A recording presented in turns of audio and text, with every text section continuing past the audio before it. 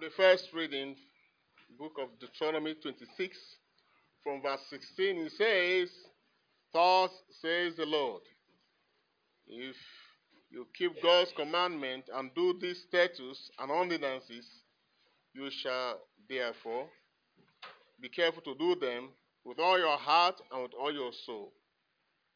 You have declared this day concerning the Lord, that he is your God, and that you will walk in his ways and obey his voice.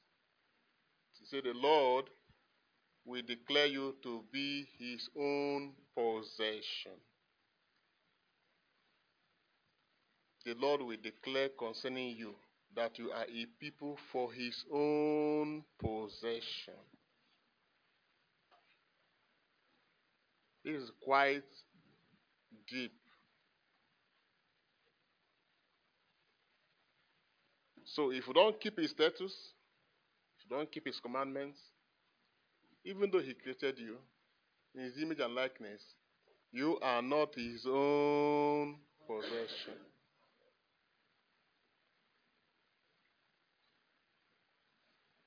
You know, sometimes you hear people say, the whole world belongs to God. Everybody is a child of God. Yeah, in the generic term, it is correct.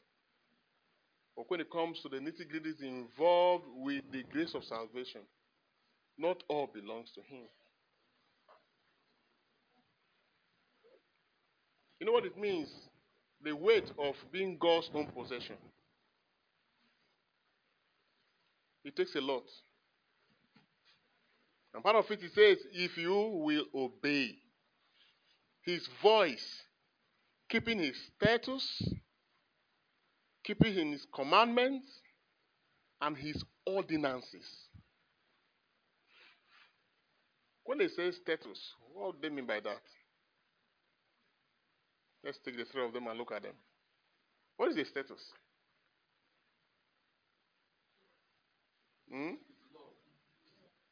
Okay, what is different between status and ordinances? What is different between the status, ordinances, and commandments? You know, you are all bigger than me in school. Please have to help me. Amen? Amen. Please, I want some level of interaction here. What is ordinances?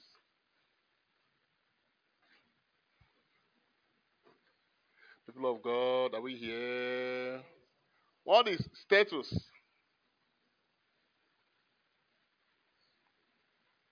What is commandments? Okay, I'll take one, you give me two. I'll take commandments. His commandments is not just his 10 commandments, but his word. Thus says the Lord. He begins to speak. That is his commandments. So who can remedy status?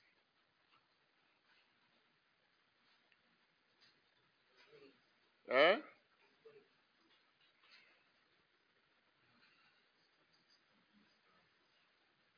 Status. When they say, what is the status? The status in Abuja.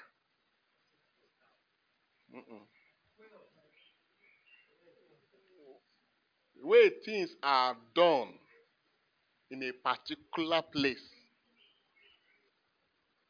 The way things are done. There's a way things are done.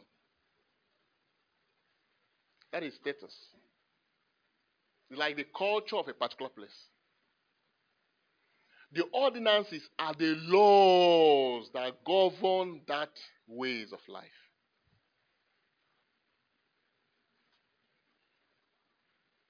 The first is what? A way of doing things in a particular place. Second is what? The laws that hold that way of life. The laws that govern that way of life. Then his commandments are his words that give birth to the laws that give birth to the way of life. You follow the sequence now. The word of God is what brings about the laws of God. That is why, child of God, if you don't know the word of God, you can't keep his laws.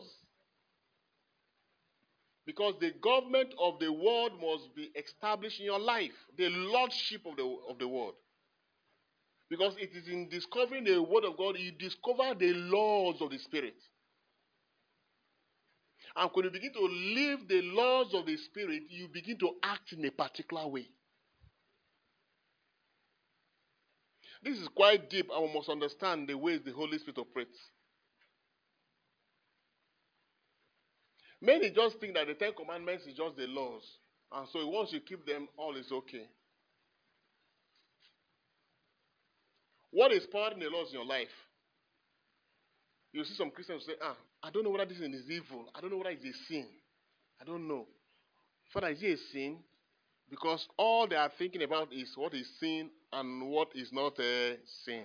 No. The life God has bequeathed to us is beyond that. So once you have His word, you will necessarily, by the Spirit, know His laws. His laws are beyond the Ten Commandments. They are beyond what they call the Decalogue. The law of faith. I'm sure you have heard about faith. Do you know faith is a law? The law of life. The law of love. These are laws. He said, I give you a new commandment. Love one another as I have what? Loved you. Is it in the Ten Commandments? It's not categorically said there. The law of faith. The law of the Spirit. They are all captured in His word. And as the word takes flesh in you, you just see yourself coming under some governmental laws. Laws that will start making you act in a particular manner. Even sometimes there are things that we see as legitimate in life. But as you grow in the Spirit, you will see yourself not yielding to those things. They are not sins in particular. But the Spirit makes a demand of you based on the law captured in the Word of God.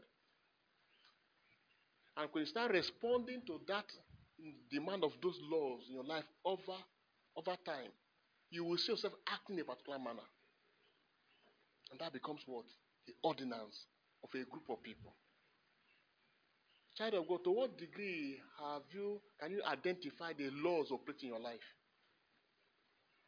Because without it, God cannot take possession of you. Without it, God cannot take possession of you and say, yes, this one is my own. That's why He must bring His word to us first. We must grow and understand the network of His word. And when a word comes first, the place He attacks is our mind. He wants to dominate your mind. He wants to dominate your emotions. Then finally, He will dominate your body. To what degree does God control your mind? You think anything? He said, my ways are not your ways. He said, my thoughts are not your thoughts. In Isaiah 1:18, I say, come, let us reason together. That means He wants to implant His thoughts in your thoughts. It's only when you can think with God that He can begin to act His ways. Very important. And that's why Paul says, allow the word of God to richly dwell in you. Don't be a nominal Christian. Don't be a Christian who is just responding to a call of religion. There's more in this our journey with God than the superficial that is being displayed everywhere, every day. It's a decision you have to make. Don't allow the voice of circumstances that surround you to kill your journey with God. Many invest so much to count success on this side of life. But when it comes to God, they are just nominal. The word of God has not taken root in them. The government of the world has not been established in their soul. Then their way of life, they don't even know the way they should live. They can't know their limits. What does it mean to be made holy? Holy means that you have been separated from the rest to face a particular way of life. You have been separated. If you can't see yourself as separated from the rest, you can't journey with God. He said, be holy, for I, the Lord thy God, is holy.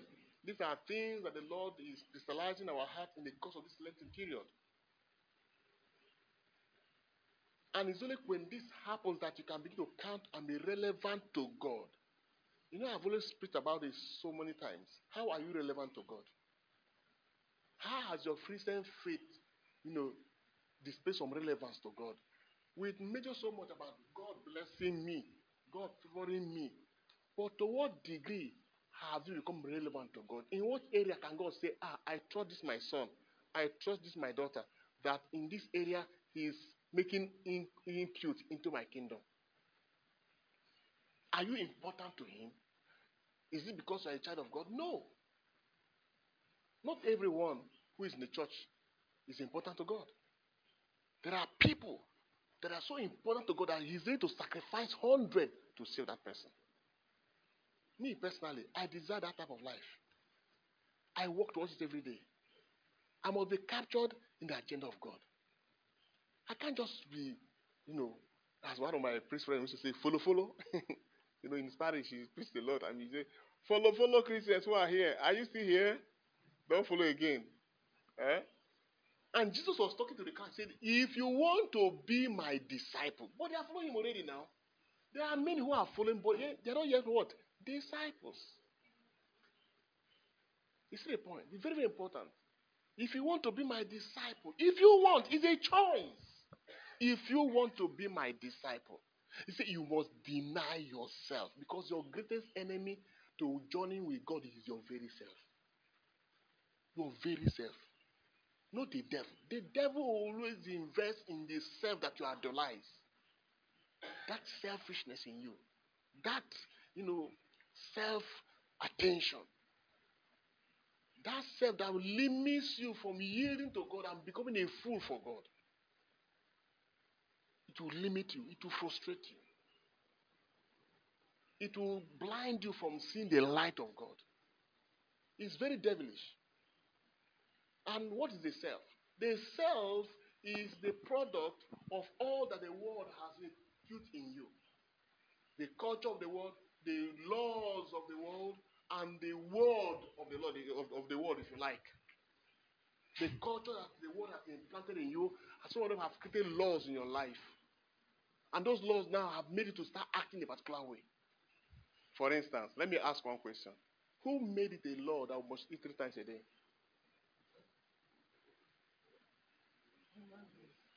You see the point? Who made it a law? Is it God that told you to be eating 3 times a day? There are many of them like that. It's called status quo. Who originated that? It's the culture of the world. You see, Jesus mentioned in the gospel. It was said, if you should love your what? Love those who love you and hate your enemies. But you see, I say, who said that first one, first of all? Who said love love those who love you and hate your enemies? It's not the world. But he came and said what? He said, love your enemies and pray for those who hate you. That's the law of the Spirit of the Word of God.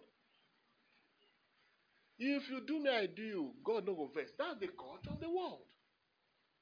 Jesus went further to say, if you lend something to somebody, he said, don't ask it. Ask for it again.